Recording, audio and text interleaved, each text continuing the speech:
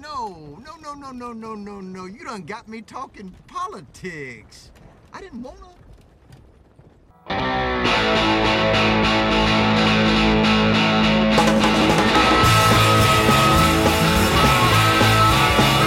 gonna tell all you fascists you may be surprised.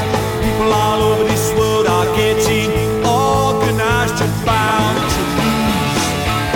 You fascists are bound to lose.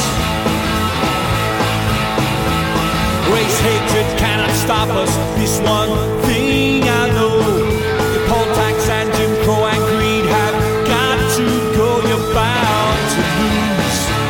You fascists are bound to lose. All of you fascists are bound to lose. You fascists are bound to lose. You fascists are bound to lose. You're bound to lose. You fascists are bound to lose. People of every colour marching side by side, marching across the fields where a million fascists died. You're bound to lose. You fascists are bound to lose. All of you fascists are bound to lose. You fascists are bound to lose. Hey man, how you doing? I'm doing all right, man. How about yourself? Good. Yeah, nice and quiet. Just chilling. Nothing much going on in the world or in my life, so yeah. Yeah. Nothing going on in your personal life, and definitely nothing going on in your country in about 12 days. No, nothing at all going on in the wider political sphere. So I don't know. We could. You want to chat about Doctor Who or something? I don't know. Yeah. So what do you think about?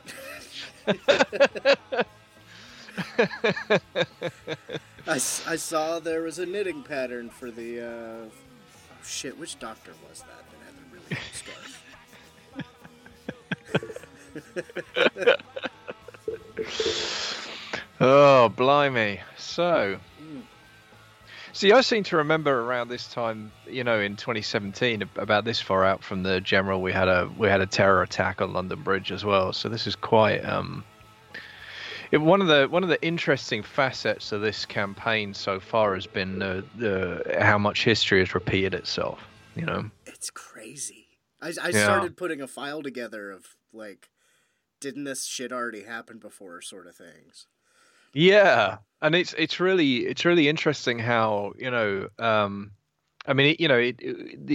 election was called for similar reasons as last time. There was a leader who hadn't yet, the leader of the Conservative Party hadn't yet been tested by the electorate in a general election, who took a look at the polling difference between them and Labour and thought, well, that's too good not to go for. Bojo Jojo. Yeah, but it's interesting, the circumstance is close to identical. May took over, without a general election, because that's how our system works. Because the leader of the party is also the prime minister, if that party is in charge, it means that we can, it's not that unusual actually to end up with a prime minister who wasn't elected, it happens often enough, because it's very rare that, I guess, normally if you lose a general election, there's no rule that says you has to, but often if you lose a general election, you kind of give up being leader of your party at that point. Yeah. But it's not unusual, especially I have to say with the Conservatives, if you've been in office for a while, it's not unusual for the party to decide we don't want this individual leading us anymore and kicking them out. At which point the party has a leadership election. It doesn't force a general election. The parliamentary party then picks who they want to lead instead, and that person just becomes prime minister. No going back to the people needed. And I realize that sounds fairly strange to people who from other countries who may have dabbled in democracy and may think they've got a handle on how it works, but it's a peculiarity of the British system, and it really comes back to the fact that our prime minister is pretty much like president and leader of the house rolled into one, because our actual head of state's the Queen, and she doesn't have any political power whatsoever. In fact, she's kind of by law neutral. If she tries to do anything remotely political, then everyone has a complete screaming fit. So But it does mean all the power is concentrated in this one office, and it also means, as I say, we have this peculiar situation where a leader can be replaced and just become prime minister without actually having to get a mandate from the British people. And of course, that happened to Theresa May. When Cameron quit after the referendum result, and it's happened again now with Johnson. And it is fascinating. Yeah, in both cases, they've gone, well, maybe we should try for that increased majority so we can do what we want to do. Funnily enough, on Brexit, actually. I mean, it really is Groundhog Day. And the only difference that I can see between this time and last time so far is the polls were further apart last time than they were this time. They're closer now than they were at the same point, wherever we are now, 12 days out from the actual election.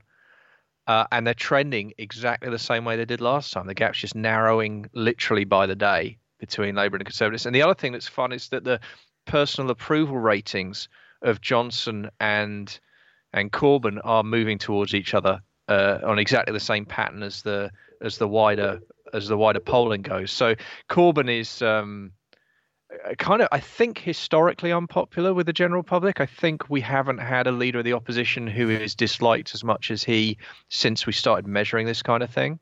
Really? Yeah, he's horrendously unpopular with the general public. He's incredibly popular within the Labour Party, but that's only about 1% of the population. So, the other 99 have their own views. And Johnson actually is net negative in favourables. He started the election around -5, which is, that would be fairly catastrophic for a prime minister, but given what he's up against, not quite so bad. But he's down now around -18, -20, and Corbyn's climbed, mind you, to around -35 or something. So but you look at the graph and you think, we've got 12 days left. It's not impossible we could get convergence before we get to the actual night of the poll. It really isn't impossible. So yeah, but it is incredible how much history has repeated itself. And again, as I say, with the events of the last 24 hours, we've had a terror attack on London Bridge, another guy with a knife, another fake bomb vest, another heroic intervention by the British public. Did I see one of the guys had a tusk or a narwhal spike or something like that was trying to stop the dude? It was actually a narwhal tusk, yes. So that guy was a Polish chef who was working in the kitchen in the fish market where the attack started, and that was an ornament that was hanging on the wall, and he grabbed it off the wall and ran in pursuit of the attacker, and used it to help subdue him on the bridge. Yeah, that was quite extraordinary stuff. I sort of saw that this morning when I got up. Yeah. I was like, is this an old video? No, it looks like it's. No, someone on Facebook, someone on Twitter, I think, said that's kind of like that's almost like the ultimate fuck you to Brexit, isn't it? The fact that one of the principal heroes was a Polish chef brandishing a narwhal tusk. I mean, that's just like how cosmopolitan can you possibly get? Like this is London, man. This is what we love about our city. It's really, I don't know. It's difficult. Two people died. That's horrific. It was a terror attack on in our capital city. That's a dreadful, dreadful thing. The story around it is just astonishing. These facts that bubble up. That's one. One of the other people who subdued the attacker was a convicted murderer who was on day release. Oh. And the guy himself, the terrorist himself, had an electronic tag on his ankle. He was known, not just known to the authorities, but under some kind of sanctioned supervision. The police got there in 5 minutes. The suspect was dead within 7, I think. They shot him very quickly when they realized he was wearing a vest, which turned out to be fake, but you don't kind of piss around with that, so fair enough. Yeah, right. You just don't. Why would you? But yeah, it's just really, really extraordinary stuff. And Johnson's already trying to make hay out of it. He's already trying to blame, trying to sort of attack Labour. I don't know how on earth he thinks there's any angle. It's like, dude, you've been in government for the last 9 years. There is no way you can tie this mess to something that's older than 9 years in legislation or something. Like how. It's very, very strange. It's just one of those similarities between the quote unquote conservative parties in your country and the conservative parties in mine. They will unashamedly howl about people actually not doing what they've actually done. Yeah. You know, like Mitch McConnell here is always complaining about obstruction and going against the normal order of things where, you know, he's sitting on 200 something bills that were passed in the House of Representatives, and, you know, he held up a Supreme Court seat for Was that over a year. like 15 months or some shit, right? Yeah. Like, we're talking about the normal order of things. Mm-hmm. Yeah.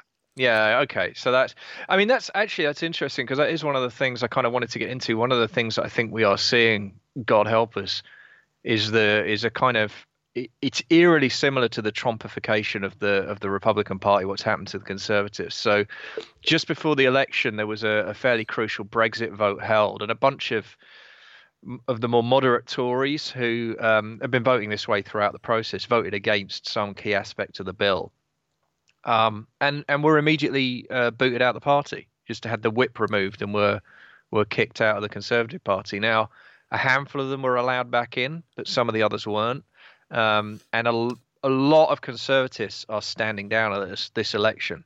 They're refusing to run again, and most of them are from the moderate wing of the Conservative Party. So the Tory party is lurching quite hard to the right under Johnson. So many similarities. We got record retirements of old school Republicans. Yeah. And anybody that's staying in, like, you know, we'll hear, well, we need some multi-party agreement on these things. But you know, in America, we effectively only have a two-party system when you get to that high in the government. Yeah. Every Republican that has come out against the Trump way has been kicked out of the party. So then they just say, see, there's no Republicans. It's like, well, there was that guy, but you kicked him out of the party. Yeah. And so on and so forth. Yeah, I mean, the parties, I know in the US, and this is similar, I mean, both parties have been polarizing to a degree. So there is a similar phenomenon on the Labour side.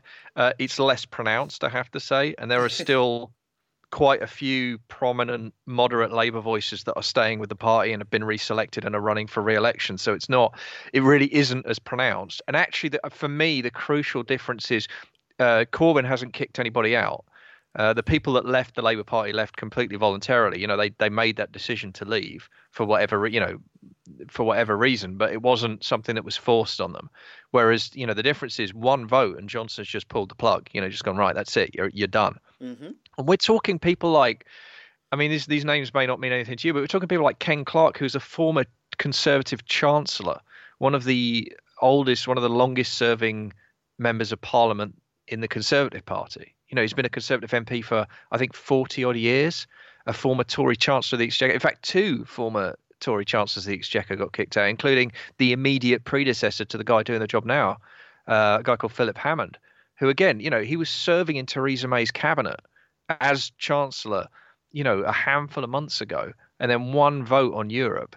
And by the way, Chancellor of the Exchequer, I think he probably knows, even if you don't agree with his politics, as a Conservative Chancellor of the Exchequer, he probably knows a thing or two about the economics. And if he's voting against Brexit on economic grounds, I would have thought that should probably lead some to pause a little bit about the wisdom of the course of action. You know what I mean? Like, it's crazy. Instead, they're just like, no, remove the whip, kick him out. You know, it's just bonkers. And I got to tell you as well, the people they're parachuting in to these empty seats are terrifying. We've got in our local constituency, we've got the current sitting Tory MP is quitting, and the guy they brought in to replace him is a lunatic. He's a climate denialist. He's a Islamophobe. He's, you know, really, like, he deleted the tweet now, but we got a screenshot of it. The local Labour Party got a screenshot of it before he deleted it. And he said, I'm basically the political version of, I'm basically the MP version of Guido Fawkes, which is like this absolute far right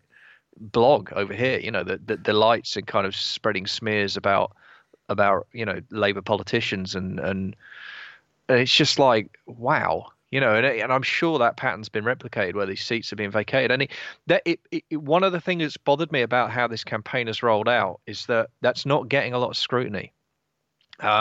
Johnson, like Trump, is amazing at dead cat politics. Like, he's just brilliant at just flinging out completely absurd statements or doing completely bizarre things, and then everyone spends all their time, like, you know, tutting and you know, wringing their hands and talking about how dreadful it is, and it often is dreadful. But what they ignore is but behind the scenes, he's making these massive sweeping changes. I mean, I don't think a lot of conservatives realize that the party that they sign up to maybe isn't the same party anymore functionally, that does bother me.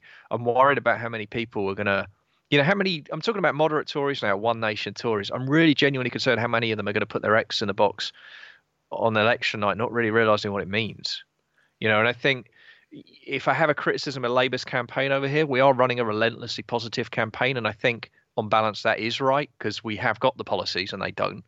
And we have got, optimism and hope and they don't. And we do have a vision for how we want to run the country beyond, commit an act of crippling economic self-harm. So we should probably talk about that, Yeah, it sounds like a bit of a tantrum. Like, I want to go home. Yeah. Oh, well, it's bonkers. Why? Oh, because. Yeah. No, I honest to God, I try really hard, and I have tried to engage with people on Brexit a number of times and try and get them to explain to me why it's important to them, and they can't do it. They cannot explain it to me. It's like we're speaking different languages. Sovereignty. Well, okay, but what does that mean? Well, we need to have the power to make our own laws, but we do. No, but Europe can dictate to us. No, they can't. They don't. We choose whether or not we ratify the laws that come from Europe.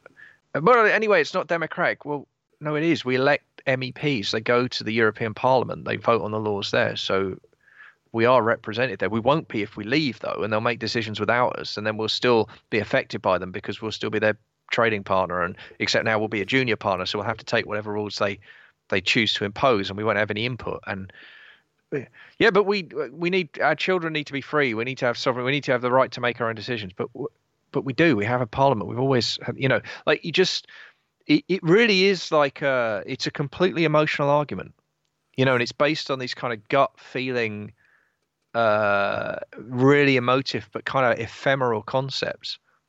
But they just don't pin down to anything, when you actually try and engage, it's just smoke, it's just smoke and mirrors. It just evaporates. And yet I can't convince any of them that it's lunacy. I just can't get through to them. They're completely convinced of their position. I think that's what makes the argument difficult, is that logic has no place in it. It really does feel that way.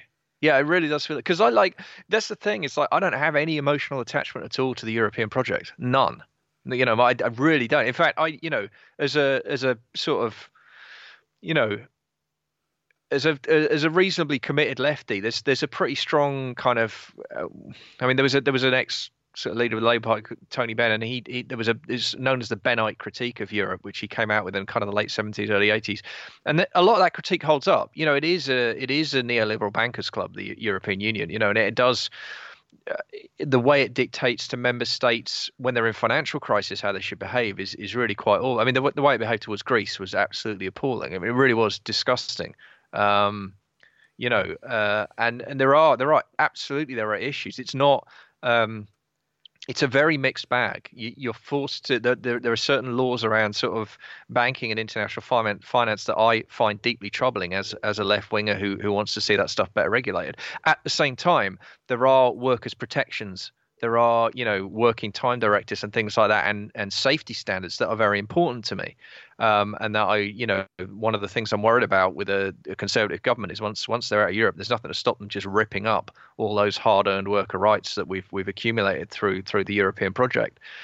So I'm not an uncritical fan of the EU, but my argument for staying in the EU isn't an emotional one. It's an intellectual one. It's a fact-based argument. We will shrink our economy under Johnson's plan by about 6%. If we go for a no-deal crash out, it could be closer to 8 to 10. That's a generational cliff edge damage to an economy that just isn't recoverable. One of the arguments I had recently was people saying, "Oh, I think people are exaggerating the impact. I think we'll bounce back in like a decade." But you have no idea what losing 10% of the economy looks like. Everything stops working at that point. Absolutely everything falls over, because employment plummets and the stock market plummets, and companies go out of business, and that leads to more unemployment. Interest rates, which have been sitting at nowhere forever, will suddenly start to creep up if you're not careful. I mean, it's just, economies that take that kind of hit that quickly, they don't recover. They really don't. We'll end up, we'll end up as a second-tier economy, full stop, and with all the attendant impact that will have on quality of life. And they just don't get it. They just don't seem to, and meanwhile, they look at Labour's spending plans and they say, well, Labour are planning on spending 80 billion over 5 years. That sounds horrific. It's like, dude, we spent 500 billion in 5 minutes to bail out the banks in 2008.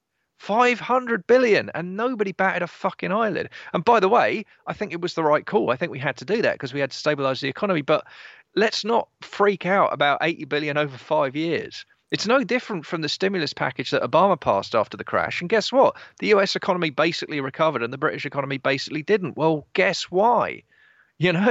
Like sometimes you have to spend money, you have to do it. And I mean, borrowing rates at the moment in the UK are literally historically low. They've never been lower.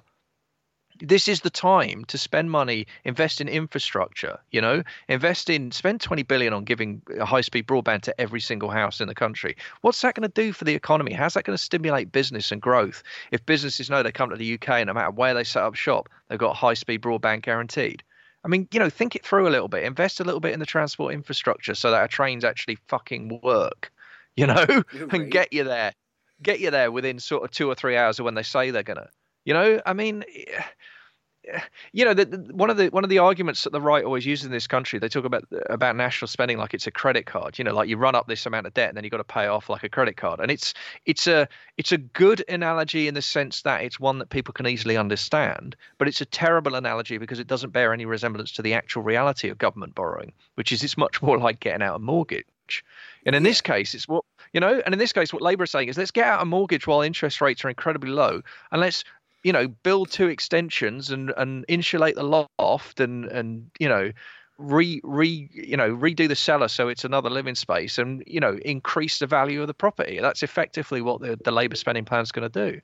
And the Green New Deal, man, that's so exciting. It's going to create thousands of jobs building, offshore power plants and planting trees and all of this great stuff that, I mean, it's necessary to do if we're going to avert a complete fucking catastrophe that our kids will never forgive us for. But it's also actually happens to be good economic policy, because it's going to create jobs and it's going to stimulate the economy. And I mean, it'll bring fuel bills down eventually. I mean, it's just you can't talk to people because all they hear is like Labour overspend and that's bad, and it's like. Want to talk about overspending? Guess how much the proposed military budget for America is next year? Oh, I can't. I don't. It makes me cry, man. I can't even.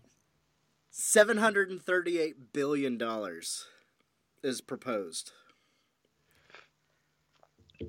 That's literally an impossible to imagine figure, isn't it? Yeah, that's even high. I mean, I about shit myself. I think this last year the proposed one was 600 something, which is still, more than the next 20 countries, yours included, combined. Right. But, we don't have money for healthcare. We don't have money for infrastructure. Even though talking about politicians who run on shit and say the other thing as soon as they get their spot. Yeah. Trump was all about infrastructure and rebuilding and trains. And I've got this great healthcare plan. You won't believe it. Believe me. Yeah. But, I didn't get to any of these great things that I said I was going to do, even though my party controlled all branches of the government for the first 2 years. Yeah. I'll do it if you elect me again. I promise. Yeah. Well, this is it, isn't it? And that's something that I think, one of the things that I said quite early on when it looked like this election was coming is I put out a couple of calls on social media saying, hey, guys, so for my American friends, what can you tell me about what to do differently to what you guys did in 2016? Because we've got the same problem. We've got a candidate who lies like breathing. He'll just look down the camera and tell you whatever he thinks you want to hear. And you cannot trust him on anything because his track record is, the number of lies he's told are just legion and multiplying daily, But what can you usefully do in the face of that? How do you campaign against it? How do you react to it? And no one seems to know. There seems to be a flaw in liberal democracy and the press that cover liberal democracies. We don't seem to know how to effectively respond when somebody's breaking every single rule. And I don't know. I think I don't have any basis for this at all, except my own kind of psychology, and I've been thinking about it. And I think at least part of the problem is on a subconscious level. I think most people just kind of assume that there are certain rules in place about what you can and can't say, and that there are kind of natural consequences if you just lie all the time, and that like in some sense there are rules, and well, he wouldn't be allowed to have gotten where he's got to if there were rules that stopped. You know what I mean? I think there's a kind of, and as I say, I don't think it's maybe even conscious. I think it's a subliminal thing where people just feel that instinctively. Well, look, I mean, he's running for prime minister. Surely, if he really is telling as many lies as I say, as he couldn't possibly have got where he is, And I just think, I think underpinning that is just, and I've talked about this before. I think people do not actually appreciate just how fragile society is, like any society. I think most of us, because we grow up in it and we're surrounded by it, we assume that it's kind of a natural state. We assume it's just how the world works. And, you can study history and you can look at other cultures where it's not that way. And you can intellectually go, oh, my goodness, that's terrible. But I don't think you can escape the programming of being surrounded by it and breathing it every day and seeing it, in every kind of bit of media you consume as just, this is normal. This is how the world works, And I think because we don't understand its vulnerability, we're not good at recognizing a threat when it comes along, And I think that's at least part of the problem, because what I keep trying to tell people at the moment is, what you don't understand is if we don't stop this guy now, we may not be able to stop him next time. Exactly. Because and I know again, the American project is more advanced in this respect, but one of the things we know the Tories are going to do if they get back in, they're going to start to introduce voter ID laws. I was going to ask you about that because I saw a commercial about voter ID laws. Yeah. And I was like, no, I've often used UK, although there are flaws in the government, as an example of, hey, look, I mean, America has one of the worst, if not the worst, voter turnout in the modern world, quote unquote modern, Right. Yeah. And part of that is because of how actively the Conservative Party, who loves democracy, who also says that making it easier to vote is a left-wing conspiracy to ruin democracy. I get really annoyed because Ohio is one of the places that's sort of in the middle where you can get asked for your ID, but there's a lot of ways you can show it. Right. I think I could bring a utility bill or whatever, but I still get annoyed when I go in, I give my name, I give my address, and there's hoops. And, during the Bush 2 administration, I was a provisional ballot in pretty much every election because the Republican Party also controls my state a lot. And provisional ballots are generally only counted if it's close. Yeah. No, it's absolutely appalling. It's anti-democratic. And when I heard that people, and I knew who it was as soon as I heard that people were arguing for voter ID laws in the UK, it's like, oh, fucking great. Yeah. Well, they piloted it in the last, I can't remember if it was the Euros or the last local elections, but they ran a pilot scheme in a couple of areas. And guess what? Yeah, depressed turnout, shock horror, we knew. And there were stories of people who were eligible to vote who were prevented because of the ID laws, mainly elderly people in that particular constituency. Elderly and the Tories went, poor. Yeah, that's right. And the Tories went, oh, well, this has been a great success. Like, no, dude, it hasn't. At the point at which you're preventing people exercising their democratic right, that's not a success. That's a fucking travesty. It's a crime against democracy. And, but I mean, look, this is something I've been talking about a lot on social media in the last few days because we've been heading up the deadline for voter registration. When is that deadline? Is it already passed? It's gone now. Yeah, it's gone. It was a couple of days ago. And hey, if you want a silver lining in terms of how things are going, there were 1.5 million more people registered in the last week than did in the last election, and they were overwhelmingly young people. So, most of the polls that are predicting a hefty Tory majority are predicated on the notion that 30% of young people are going to turn out to vote this time. Now, the last election, that figure was close to 50. which was considered to be way above the norm. But most of the polls that are predicting a big Tory victory are also predicting that youth turnout is going to drop back to historic levels of 30%. If Labour can get it above 50, if we can get it to 60 or 70, I'll tell you what, man. Times are going to be a changing. That's going to make a difference. It's going to make a gigantic difference, especially in those university towns, because they called the election for 12th of December, so a lot of the students are still going to be in their university towns rather than at home. There's been a whole kind of push to help people. You can register in both places if you're a student at the moment. I mean, again, I'm sure that's something that might disappear if the Tories get back in, but right now you can. And we've been encouraging, the Labour Party's been really encouraging students who are active in particular to say, check your postcode at home and check your postcode where you're at school and figure out which one is the marginal, where's your vote going to count for more. So, we've been doing all that kind of thing. But here's the thing, this for me is the big tell, right?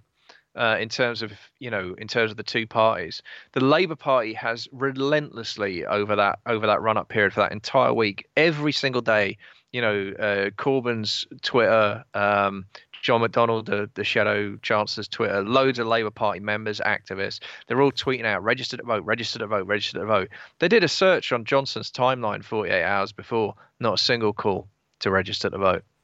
Stay home, make plans. Hey, is there a cool movie on? They don't give a fuck. They don't want you to exercise your vote. They don't want people to vote. They want to restrict people's voting. They don't want people to register. They don't want people to be engaged. What does that tell you? About the two parties and what they stand for? They know they don't represent the majority of the preference. Yeah. That's right. And they're running it. I mean, they're running a 35% strategy, I think explicitly. I think because they had this dickhead, Dominic Cummings, who, oh, God, I don't know how long you've got. So he was. I've got as long as you've got, man. Yeah, okay. This will be a bonus for the 7 people from the UK that listen to the show. And the rest of the Americans that know even less about UK politics than I do.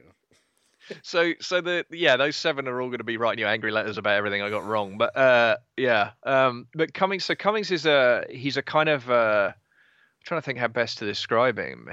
What does he remind me of? I'm trying to think of a US equivalent.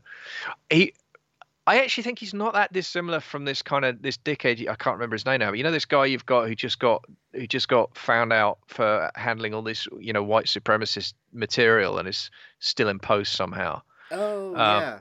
There's quite a few, but we'll just say Steve King from Iowa. Okay, yeah. But also, no, but I was thinking a guy in the White House. There was a guy in the White House that happened. Stephen Miller. There you go, Miller. All right, Gargamel, as we call There you him. go. Yeah. Right. So it's a similar kind of thing. So Cummings is, or I guess he's kind of like a Bannon figure as well. In fact, I think he's got links to Bannon. But anyway, he was the head of Leave EU, which was the main campaign to leave the European Union. And he spearheaded, he kind of masterminded the campaign. That campaign, by the way, as a matter of fact, broke UK electoral law in terms of spending and undeclared sources of income. So, odd how that happens. Yeah, odd how that happens. And was brought into Downing Street almost as soon as Johnson became prime minister as I want to say press advisor. I don't know. But, some very high up kind of personal advisory capacity. Something that doesn't have to be I don't know if you've got certain people that work with Johnson that have to be approved by the rest of Parliament. Not that, no, but there are civil servants who have to go through civil service recruitment, which has its own rules about impartiality, and then there are personal advisors who do not, and who are political appointments rather than state apparatus appointments. Okay. So yeah, I mean, civil servants, I don't think as a rule are approved by Parliament, but they do have their own internal processes they have to follow to be appointed, and they are meant to be politically neutral. They are meant to be kind of, there are quite strict rules about that and about civil servant impartiality, which do not apply to personal advisors. So this guy was a personal advisor. And there was some kind of hoo-ha about whether or not he had security clearances appropriate for his role and whether or not he was deemed a security risk at one point. I think there's still some kind of smoke there about, was he allowed to see documents he shouldn't have been allowed to because he didn't have the highest level of security clearance because he's dodgy, basically.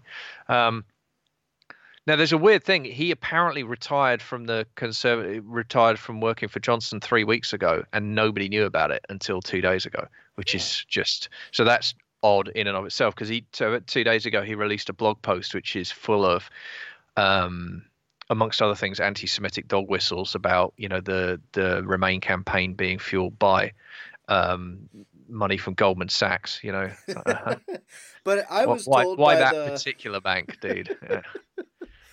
I thought Jeremy Corbyn was the anti-Semite because he criticized the treatment of Palestinians. Don't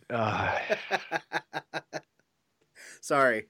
That's another that parallel we've got here, is if you ever say anything about, should snipers really be murdering Palestinian children? It's like, well, you're just like Hitler. It's like, oh. Yeah, it's a difficult one, that one, because it's the US handling of it. I mean, one thing that I will say is that I think the Democrats have done a far better job of handling that line of criticism than UK have. I think we've got a problem in the I think we got a problem with that in the Labour Party, in the sense that so Corbyn became leader and we gained a membership of 500,000 people. So it's almost 1% of the population is a member of the Labour Party now. So by historical British standards, that's literally unprecedented. And the UK Labour Party is now one of the biggest political parties in terms of membership in the entirety of Europe. Now, when you have a membership growth that big, you are inevitably going to attract people, a subset of whom have, repellent views. You just are. You're going to have people who join who are going to be racist in all kinds of unpleasant ways. They're going to have all kinds of bigotries because those people exist in the general population. They exist in the world. And our society has institutional issues around race, and that includes anti-Semitism as well as other forms of racism, Islamophobia. They're embedded in our societies. Our societies are products of racism. They wouldn't exist in the form they did if we hadn't used racism as a way of exploiting, human beings for free labor and created an enormous amount of wealth from the native countries and here in the UK. So, the idea that because the Labour Party is an anti-racist party that it won't have racists in it is just absurd. It will. Any group of people in the UK of any size will. And most of the data we've got on the subject suggests that there are less racists in the Labour Party than there are in the other parties, or certainly in the Conservatives. Like it's less of a problem for us, and there are less racists in Labour than there are in the general population. But are there racists in the Labour Party? Of course there are. Because there are racists in every party. There are racists in every movement. There are racists in society. And, anti-Semitism is a form of racism, and there are anti-Semites. Yes, there are. There are anti-Semites in the Labour Party, and it stinks. And I would like to see every single one of them booted out. And I would, I'm quite happy to see our internal processes strengthened to make sure that they're booted out. We are an anti-racist party, and if we're going to be an anti-racist party, that means we have to not have racists in our party, right? Yeah, so I'm not going to argue with any of that. Look at yourself and work on it. Exactly. And that is, it's an ongoing project. It's not a finished project. It's something we have to work on. It's the same with the union movement. It's the same with any kind of progressive movements. You have historical issues you've got to deal with, and you have present day stuff you've got to wrestle with. But what I refuse to do is take any lectures at all in racism from the Conservative Party, because they are riddled top to bottom with all kinds of racism, including anti-Semitism and Islamophobia. And just, grotesque anti-black racism. And it goes right to the very top. It goes to a prime minister who has said appalling things about people of color in his political and in his journalistic career. It comes from a party that ended up deporting British citizens of color from the United Kingdom who were brought over here, who came over here as British citizens from our, from territories, and then were sent back because they couldn't prove that they were British citizens. And yet they were. I mean, and the only reason they were deported was because of the color of their skin. That's the only reason they were attacked in the first place. Now, that was Theresa May was the Home Secretary when that policy, the Windrush scandal, the hostile environment policy, was introduced in the Home Office.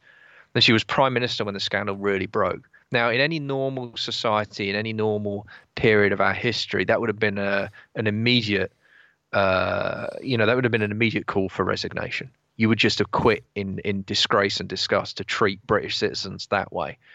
But, the Tories are so scared of a Corbyn government that they propped her up and they allowed her to continue. And instead they sacrificed the Home Secretary who was serving at the time, which she didn't introduce it. It was Theresa May that introduced it.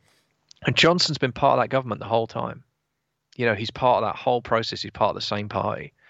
And, It is. I think the reason it's been effective as an attack line against Labour is, I mean, Corbyn is probably the most committed,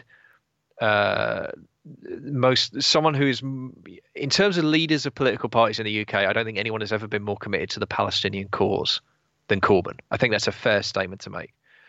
And I think, real talk, if you're involved in Palestinian rights activism, and you go to rallies and you speak at rallies and you are involved in that movement, I think eventually you're going to end up rubbing shoulders with some people who have some fairly repellent views about Jewish people. I think you're going to run into anti-Semites. You are, actually, because there is a strain of anti-Semitism within the wider, entirely justified and justifiable Palestinian movement. There is, in the same way that there's Islamophobia in Israel, right? Right. For the same reasons, for obvious, immediately clear reasons. So yeah, absolutely. If you believe in the Palestinian project, you're going to end up sharing some platforms with some people who are going to say some things that are gross, are horrible, and that you maybe don't necessarily agree with yourself.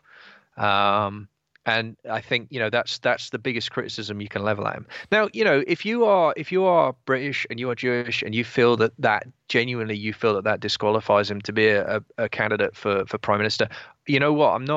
It's not my place to argue with you on that, because my life experience is not your life experience. And if that genuinely makes you feel threatened or afraid, then I'm desperately terrified. I'm really sad to hear that. I'm horrified to hear that. It makes me very sad. But okay. I mean, I'm not gonna tell you shouldn't feel that way. But the notion that he is more of a threat to any group than a Johnson premiership would be doesn't pass muster. It doesn't pass any kind of smell test whatsoever.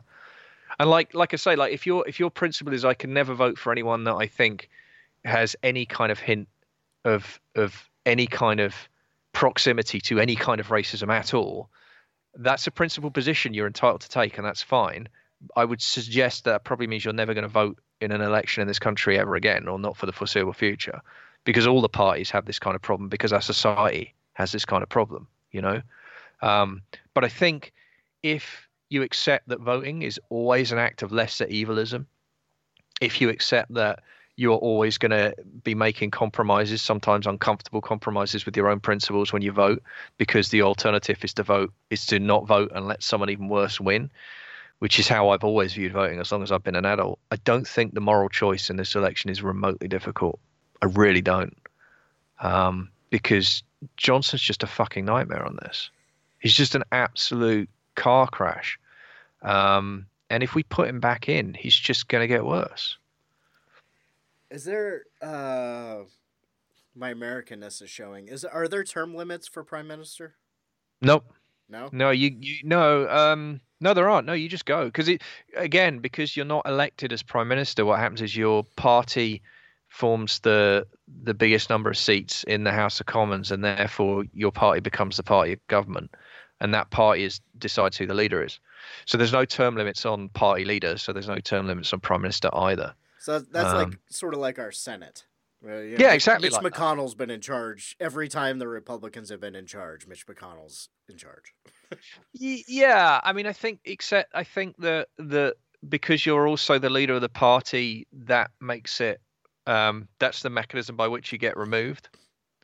And in practice, although there aren't term limits, what happens in practice is eventually prime ministers become unpopular enough that the party get rid of them.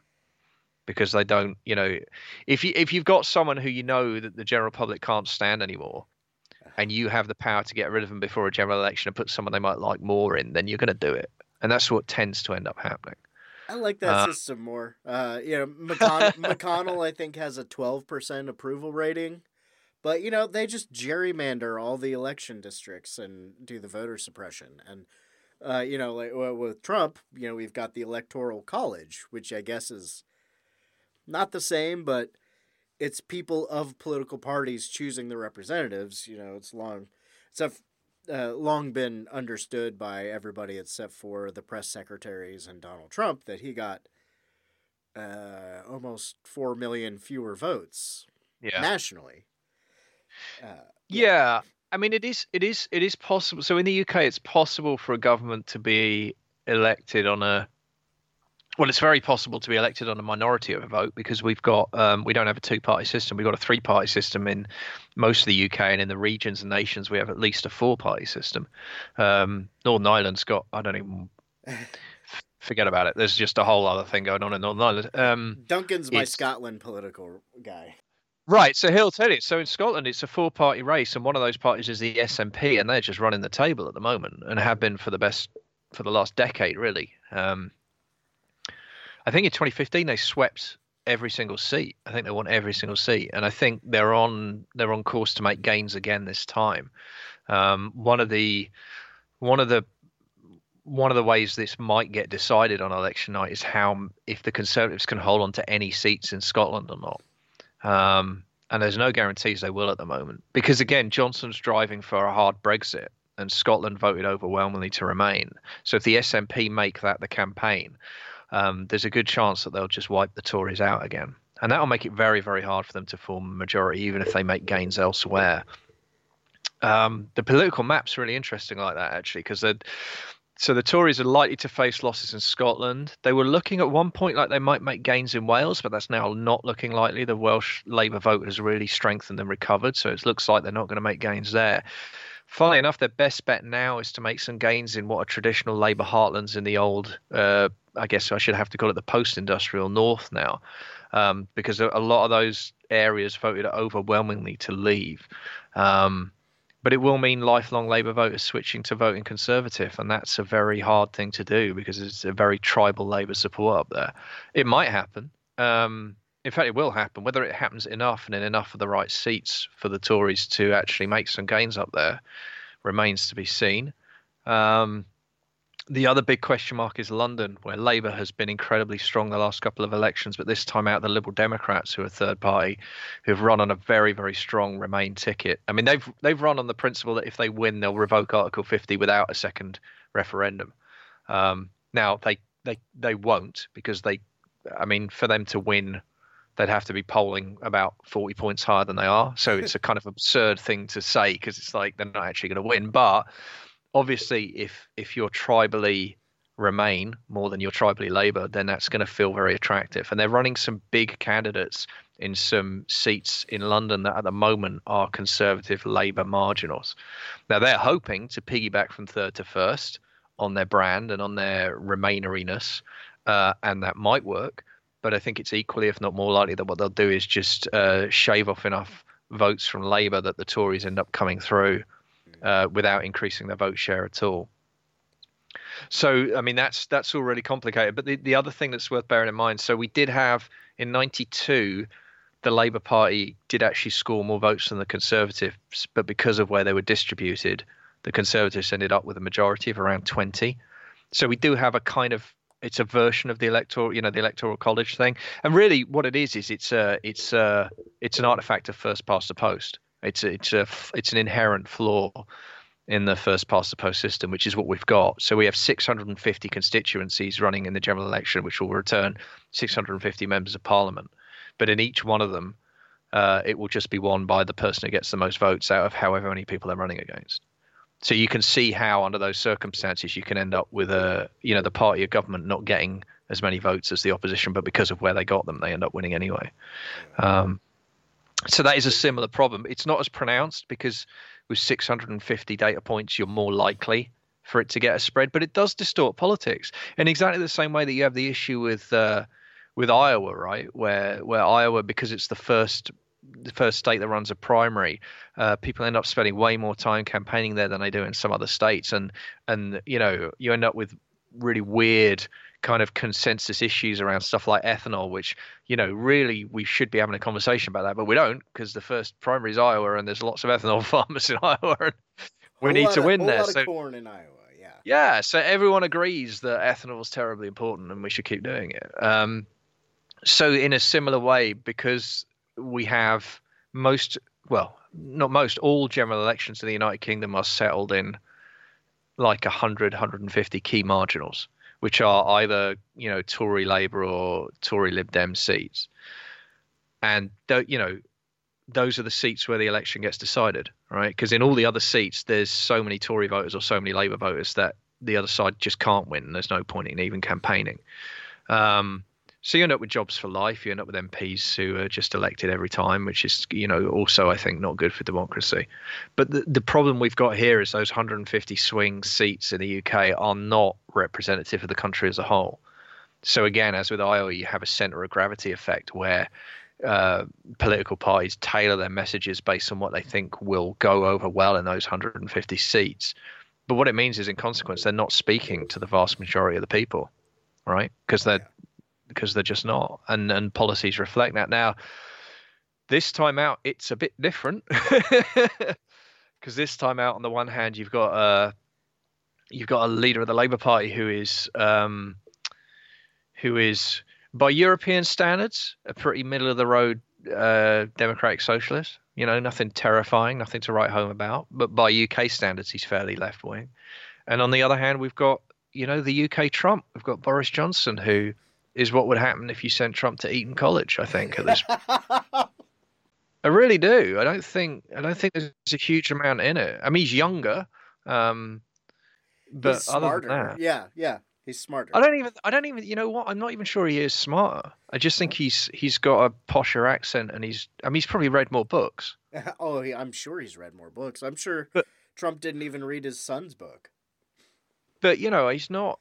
He's not bright. I mean, he's got that similar trait I hadn't realized, but I was watching him in the leaders' debates. He's done a couple of televised debates before he started chickening out. I don't know if you want to get into that later, but he talks like Trump. He has that thing where he rambles, and and he has these non sequiturs, and his sentences just don't. You play it back in your head afterwards. You're like, I don't think he ever got to a full stop there. I don't think he ever. You know what I mean? Like it's really scary stuff. Governance by toddler ramble. Yeah, and you just feel like as well, as with Trump, you really do feel like he's speaking a different language. That's the bit that bothers me. It always bothered me about Trump, and it bothers me about Johnson as well. It's like, I don't get this, but I'm not supposed to, because he's not trying to talk to me. Yeah, as I don't even know if Johnson says that he wants to be a representative for everybody, like Trump used to say. He doesn't really say it anymore, but No, I don't think Johnson's quite got the chutzpah for that one. Or maybe he just hasn't thought of it. But no, it's quite extraordinary. And it's really worrying. And I mean, we've got this thing now where we had and this is Trumpian too. So we had a televised debate. So there's been a series. The first one was the leaders' debate, and that was just Corbyn versus Johnson, because only one of them is going to be prime minister. So that's a debate. And the format was fairly awful. It was a studio audience who were applauding every other line and were very partisan. And the moderator was asking pretty facile questions and didn't do a good job of reining Johnson in. And I don't think it played to either candidate's strength particularly. I mean, I think Corbyn did better, but that's mainly because he can speak in complete sentences. I don't think it didn't exactly shine. And I think both of them suffered a bit from following their bullet points. I think if I have a criticism of Corbyn in debates like that, he's not as agile as I'd like him to be. Like, there are counter arguments to the stuff Johnson says, and Corbyn tends to just stick to his talking points rather than introduce a counter punch on the fly. And I think that's probably, I don't know if that's because he's not quite limber enough to do it, or because he's not quite confident enough in doing it. It could be other. He does it very occasionally, and when he does do it, it's normally very good. And it's, I just wish he'd do it a bit more often. Which is it's a fairly minor complaint. But anyway, we had that debate, and then we had the question time debate, which I actually really liked because it wasn't a debate. What they did was they had 2 hours, and they got the four party leaders. So Johnson, Corbyn, the leader of the Liberal Democrats, Joe Swinson, and the leader of the SNP. And they all four of them, Nicola Sturgeon, and all four of them came out and did a half hour each in front of an audience. But most of the questions, in fact, all the questions came from the audience. Okay. So it was a half hour grilling by an audience. And again, the audience will have been selected carefully to have a spectrum of opinion, and it was. But it was a very, very well-informed audience. They were very politically aware. They were very engaged. They were very astute. And all of the leaders got a grilling. I mean, they all got a fair grilling, including Corbyn. But Johnson just got a kicking in that one. I mean, there was a point at which he was asked, do you think trust is important? And he said, I think trust is very important. And people laughed. I mean, like, large numbers of people just laughed at him saying it. They laughed in his face, And then we had a minus... Go on. Was that one of the I had seen? Was that the one where the BBC said they accidentally edited out the laughter at Johnson, but they didn't do it for political purposes?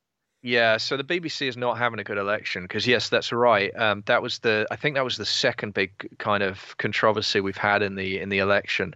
Um, yeah, so the first one, so I'll just go through these then if we're there. So the first one was that so we had Remembrance Day, which is commemorating the fallen from the First and Second World Wars, and there's a big ceremony at the Cenotaph in London. The party leaders lay a wreath, the Prime Minister lays a wreath of poppies, which is our symbol for that.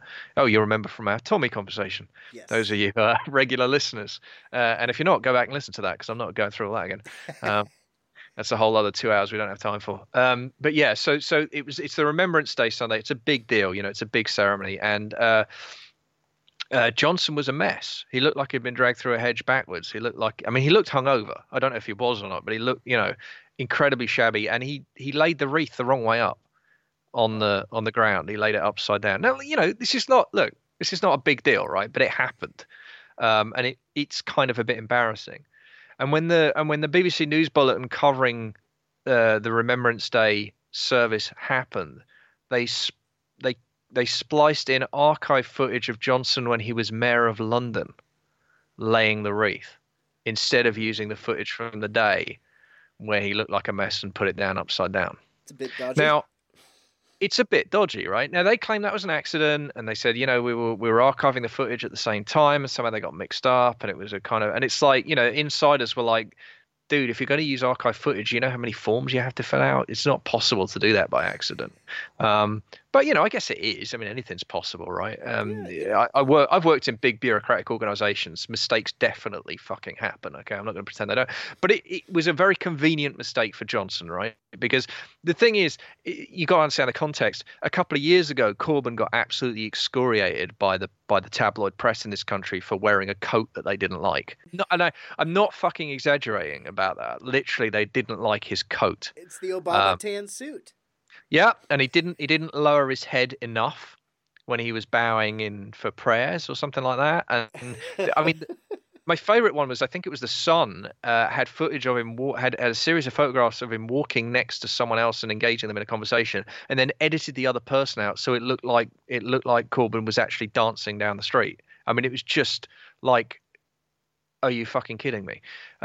So there's form about Remembrance Sunday, and it's a sore point on the left because of the kicking that Corbyn got. So to see the BBC then splice in footage of Johnson looking all dapper from 4 years ago when he was mayor of London and laying the wreath the correct way up when he actually looked like it's the hypocrisy of it, and it's just kind of like, really, really. And then, yes, the second big scandal that we had that broke was what you were talking about. So yeah, they laughed in his face, and then on the News at One bulletin, it was edited together so that the question was asked and Johnson's answer was given, but the laughter was edited out.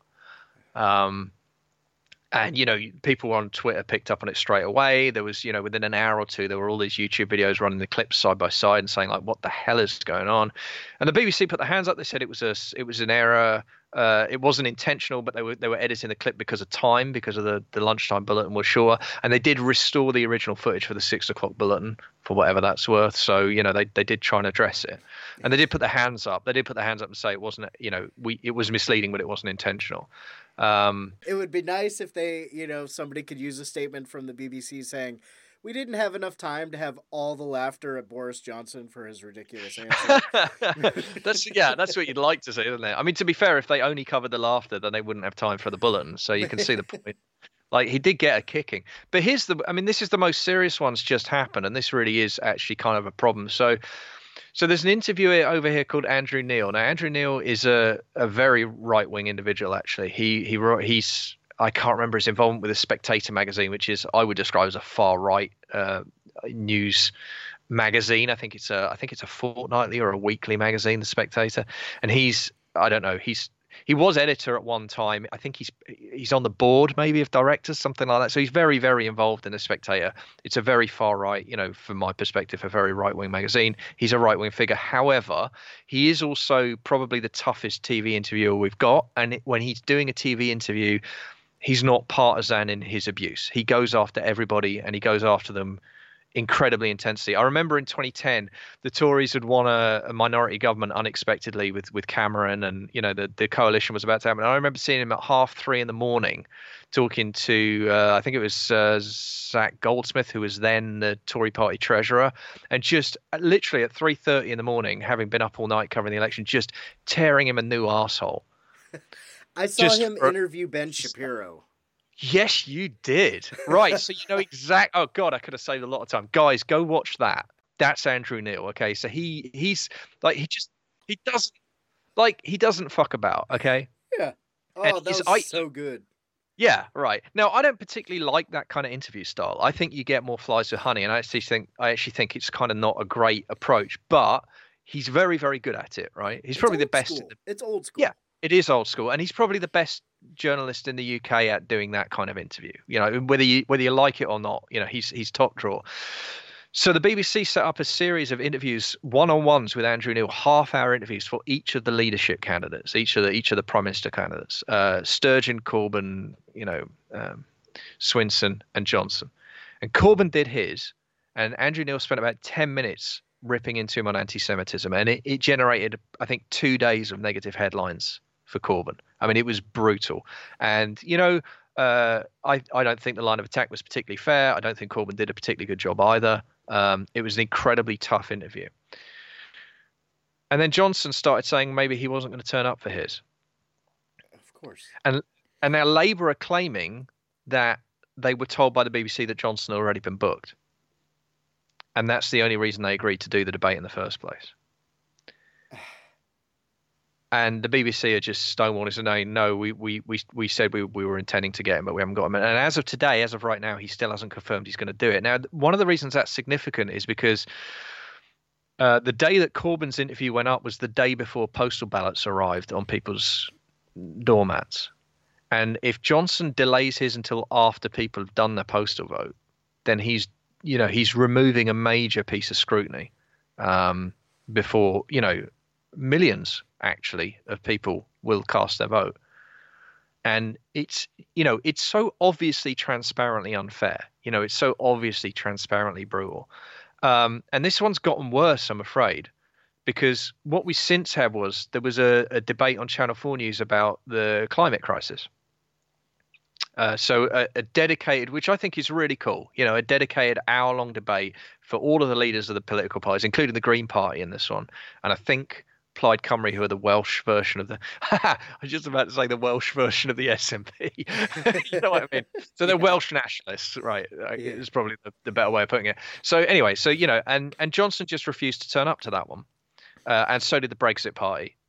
And all the others sent, so Corbyn was there, so all the others sent their leadership, their leaders. And Johnson refused to go, and Nigel Farage refused to go. So Channel 4 News decided, I think quite brilliantly, to replace Boris Johnson and Nigel Farage with ice sculptures, which would sit on their seats and melt during the course of the debate, which I think was quite pointed bit of symbolism. But the Tories sent Michael Gove, who's, God, I don't even know what his role is at the moment, but he was Education Secretary for a while. Odious man who he's the guy who stabbed Johnson in the back last time Johnson went for the leadership. Well, I stabbed him in the front, I guess, technically, but it was quite an extraordinary moment. And he's now, and they sent him along. I think is he Environment Secretary? God help us. No, I don't think he is. Anyway, whatever. They sent him along, and Channel 4 News just said, no, this is a leaders' debate. It was agreed that it would be the leadership. If you're not going to send your leader, we're not putting in a deputy. That's not acceptable, and it's not acceptable to the other participants. And those are the rules of the debate, right?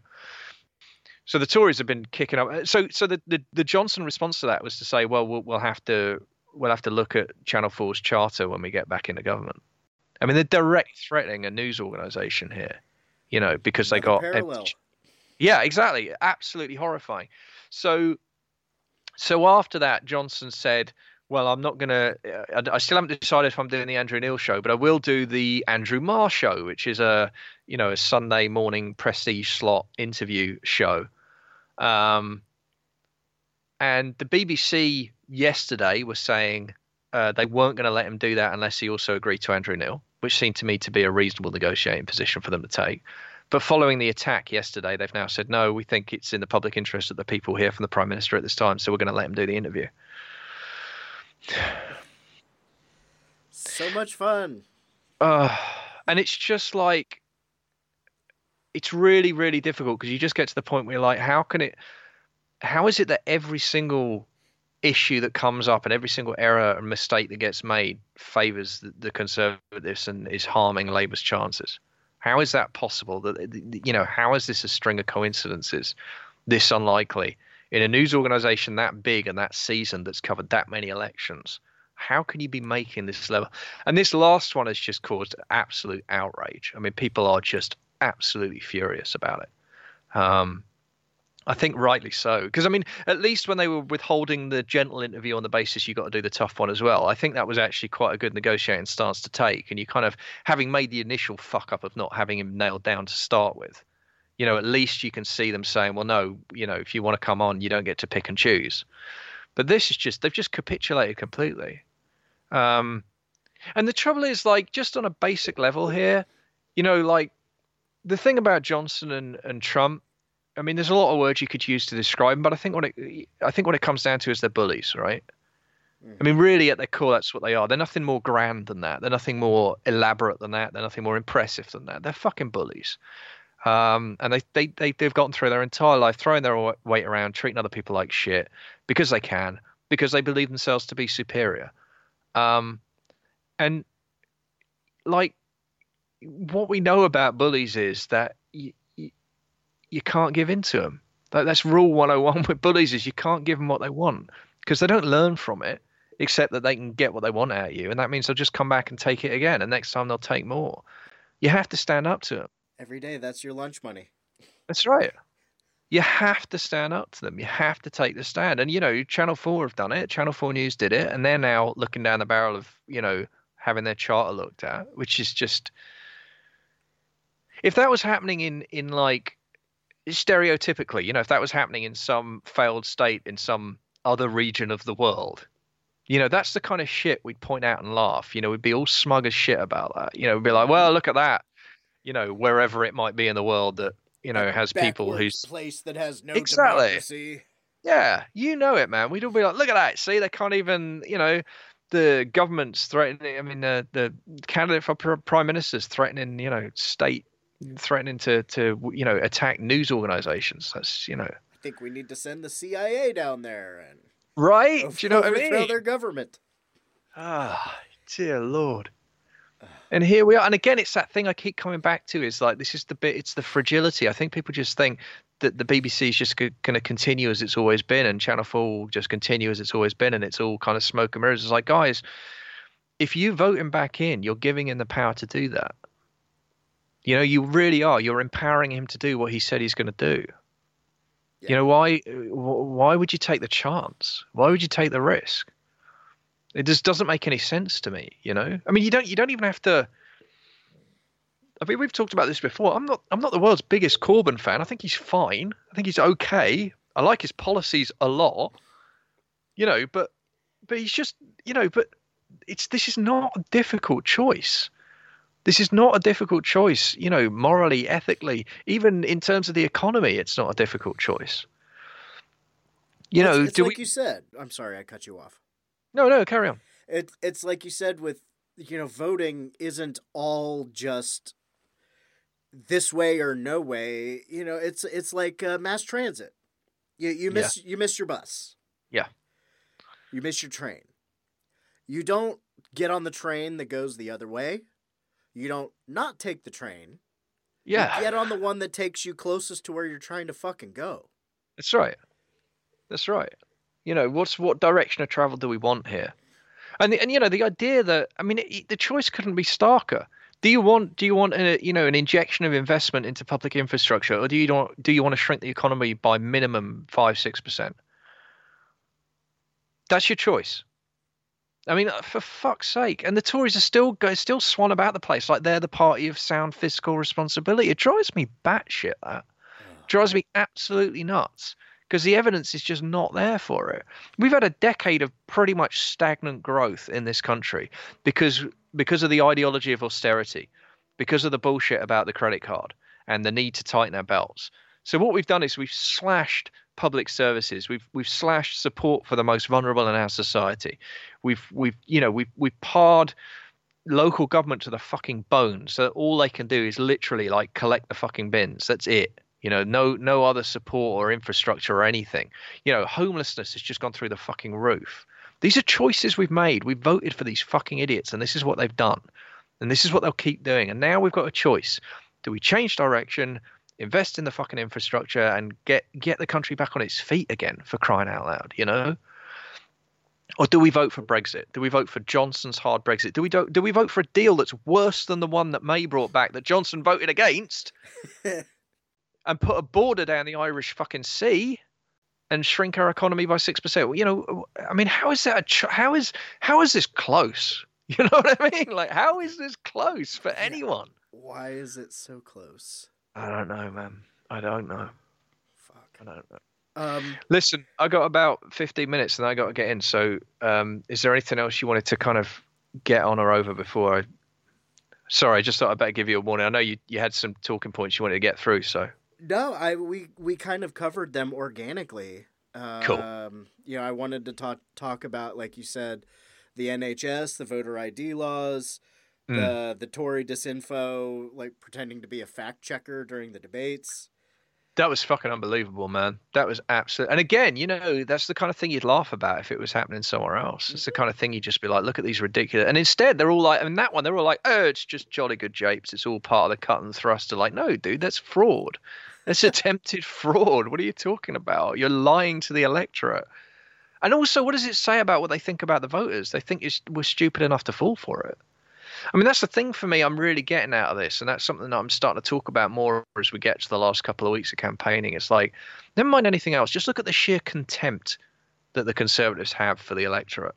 The fact that they don't encourage you to register to vote, the fact that they think they can just change their Twitter handle and that'll be enough that they can get away with lying to you about the facts of the debate. The fact that Johnson thinks he can just turn around to the BBC and say, yeah, actually, I'm not turning up for the tough interviews. I'm only going to go for the easy ones. If they think this little of you when they're trying to get something from you, think about how little they'll think of you when they don't need you anymore. Exactly, because this is not a campaign. Johnson's not campaigning. He's running a series of photo ops. He's not engaged in campaigning. I mean, Corbyn's fucking traveling the length and breadth of the country, and everywhere he stops, he's talking to people. He's asking questions. He's being questioned himself. He's listening. He's engaging. Johnson's just fucking posing for photographs with turkeys and fucking cows, and it's fucking weird. Danny DeVito came out for Corbyn yesterday. I saw that. That was so nice. That was so good to see. I mean, here's the thing about Johnson, though. Seriously, he was asked a question from a relatively friendly interviewer on London radio. This is LBC, the London talk radio station. He refused to answer a question on how many children he has. I mean, what the fuck?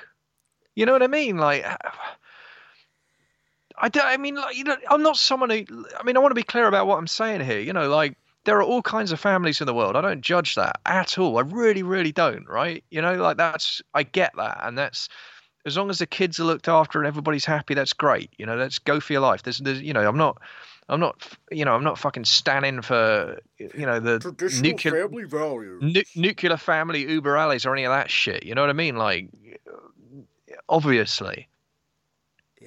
But not being able to, either being unable to or unwilling to answer the question, how many children you've got for a prime minister?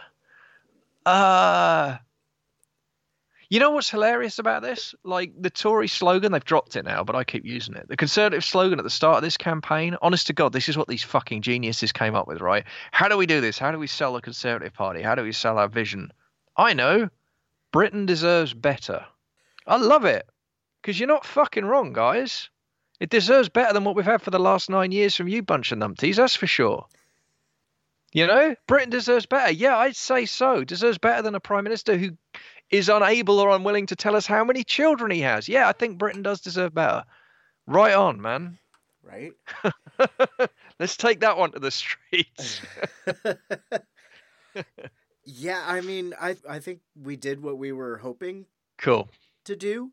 I don't know if anybody listening to this, unless you actively make people listen to it, are active. I've noticed that's one of the reasons why I tried to get a little less American and pay attention to the governments and the activities of governments outside of the States, is that I have some very dedicated UK listeners to the show. Oh, cool. That, they're working on getting people registered to vote.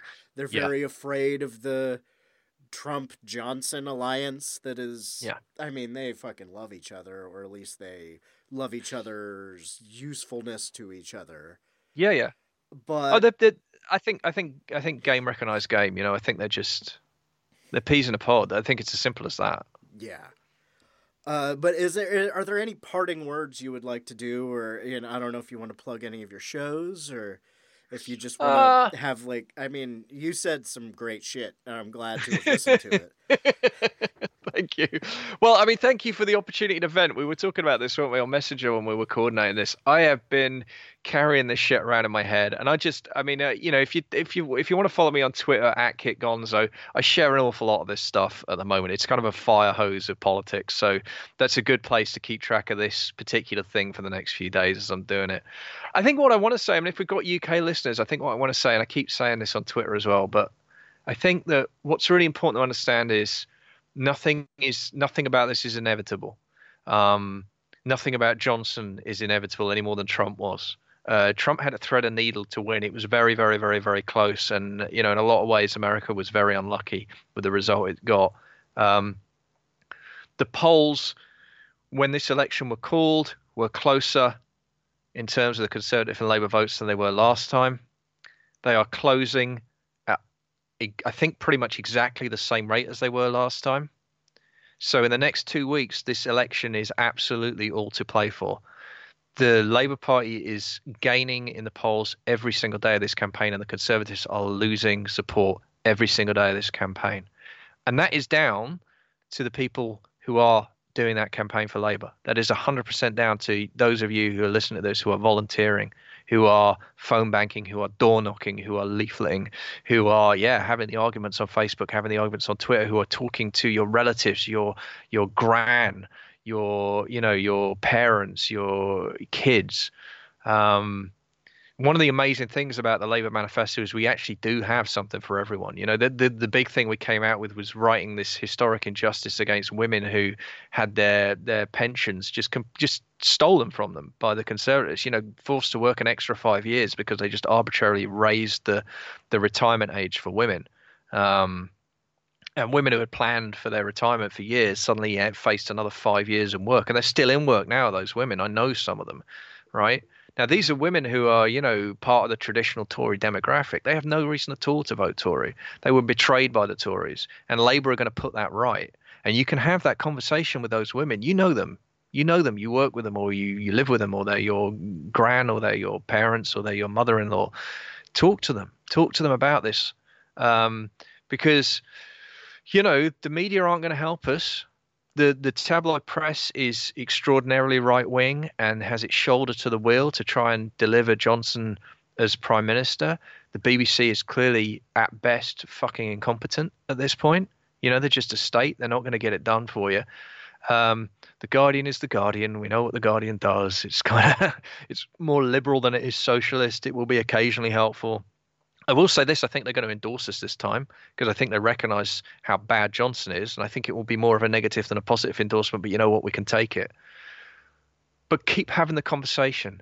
And I think if there's one thing I'd say is the Labour Party itself is running a positive campaign, and I think that's right because we do have an incredible an incredible manifesto, an incredible program for change. We should be proud of it. We should be talking about it. But, as individual campaigners, or maybe as people who aren't party members, even some of you, but recognize the importance of this fight, we can be a bit more personal. We can be a bit more negative. And I don't think it does us any harm at all to talk a bit about the extraordinary threat that Johnson represents to this country. And I don't think I'm exaggerating when I say he is Trump Mark II, that he is the British Trump. I really don't think that is an exaggeration, and I think the record bears that out. And therefore, it is incumbent on us, to do everything we can to try and prevent him from winning. And I think that what I've learned in my life in terms of politics and in terms of campaigning is this: win or lose, the ones I get involved with, I always feel better about than the ones that I sit out. And this one's way too big to sit out. And it's particularly important because, like I said, you look at how the polls are moving and it's working. What we're doing is working. The conversations we're having are working. The more people hear directly from us and engage directly with the message that we have, as opposed to seeing it filtered through the bullshit lens of the wider media, the more they understand what we stand for, the more we win them over.